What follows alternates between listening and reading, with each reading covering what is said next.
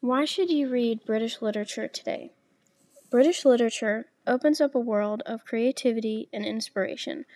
While developing skills used in today's society, the variety and traditions represented in British literature give background information for teaching and enhance cultural literacy. Literature helps explore and analyze some of life's greatest questions and assist young people in gaining the skills required for a deeper thought process to life.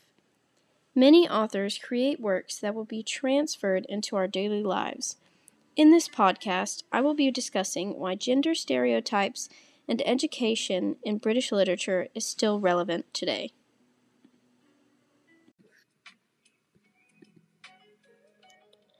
Gender identity is embedded in poetry and other literature works from the 19th century and still included today.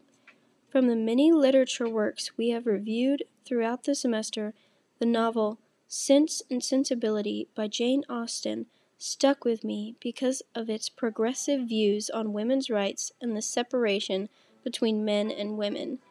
Women in the 19th century were treated as objects instead of human beings. They could not vote, own property, or attend college. These ladies believed getting married, having children, and becoming a stay-at-home mother was the ultimate dream.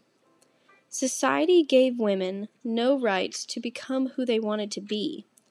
On the other hand, men pushed themselves to become the sole provider when it came to earning money for their family. Having this responsibility turned most men against women. They focused more on searching for a wealthy husband than their education or their own ideas for themselves. Women in this century were thought of as lesser than and were treated as such. The main characters, Marianne and Eleanor, represented many gender assumptions that are still relevant today. From what I gather, within the two main characters displayed in Sense and Sensibility, the significance between men and women is identity. She also included extreme pressure when it came to marriage. Marianne faced backlash when it came to her outgoing and emotional nature, while Eleanor decided to step back and be refined and reserved to please society's views. While there have been progressions regarding women's rights, we still need to remember the pain they went through.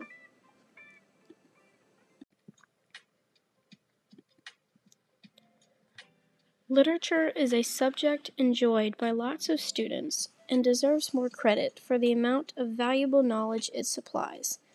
The lessons and messages passed on in an English literature class include analytical skills and creative thinking. British literature can also expand a student's knowledge of different writing styles. Reading these types of literature is extremely beneficial for students. The skills and ideas they read about in poems, short stories, novels, etc., can enhance their ability to comprehend information for their future careers. As a music education major, enrolling in a British literature class has given me exceeding amounts of knowledge that I will use in my future classroom. There are many things people discover in British literature that they cannot find elsewhere. The range of vocabulary is increasingly different from other forms of literature. No other class provides such a broad and powerful range of abilities that carry into the future through all careers, making English literature a rare and crucial subject.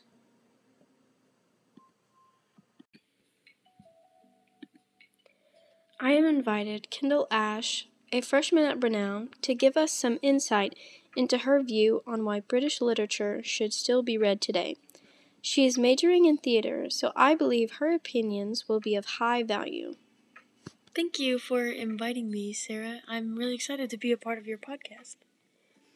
So, first question, how many literature works have you read that are written by British authors? Poems, short stories, novels? So I don't read that much, but there are two British authors that really resonate with me that come to the top of my mind. And the first one would be Mary Shelley, who is the author of Frankenstein. I read Frankenstein in my AP Lang class, and I thought it was really.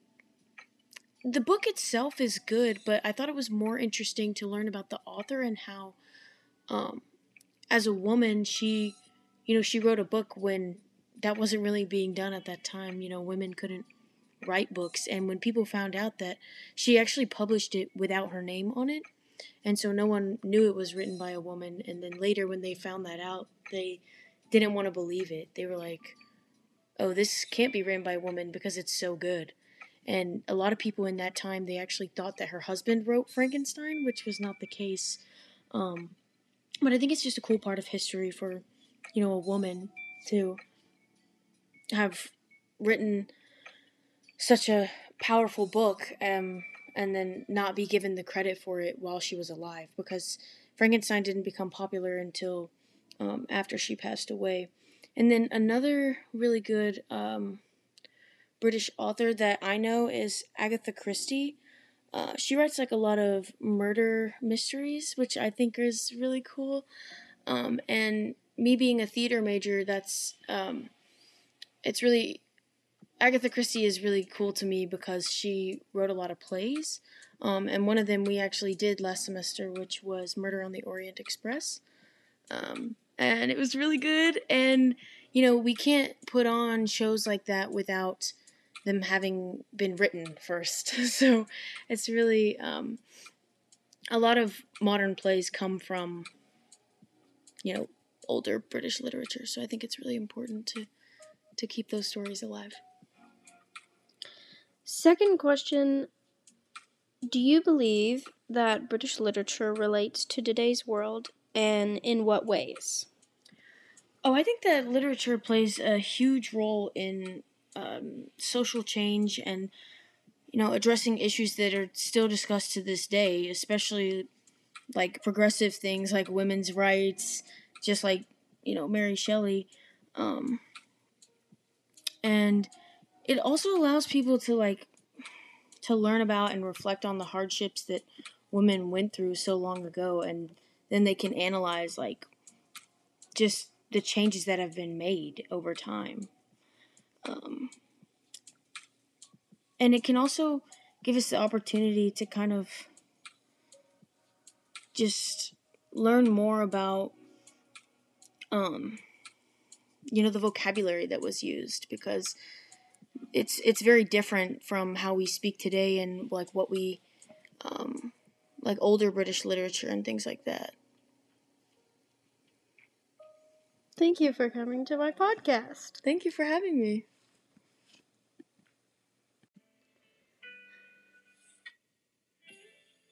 I want to read you an article from Gustavus Adolphus College on why our students study literature. Maria Freund says, reading and writing, the basic principles involved in the study of English, serve as the gateway to a deeper level of thought. After mastering these elementary skills, comprehension, analysis, and interpretation are learned and used to better educate oneself.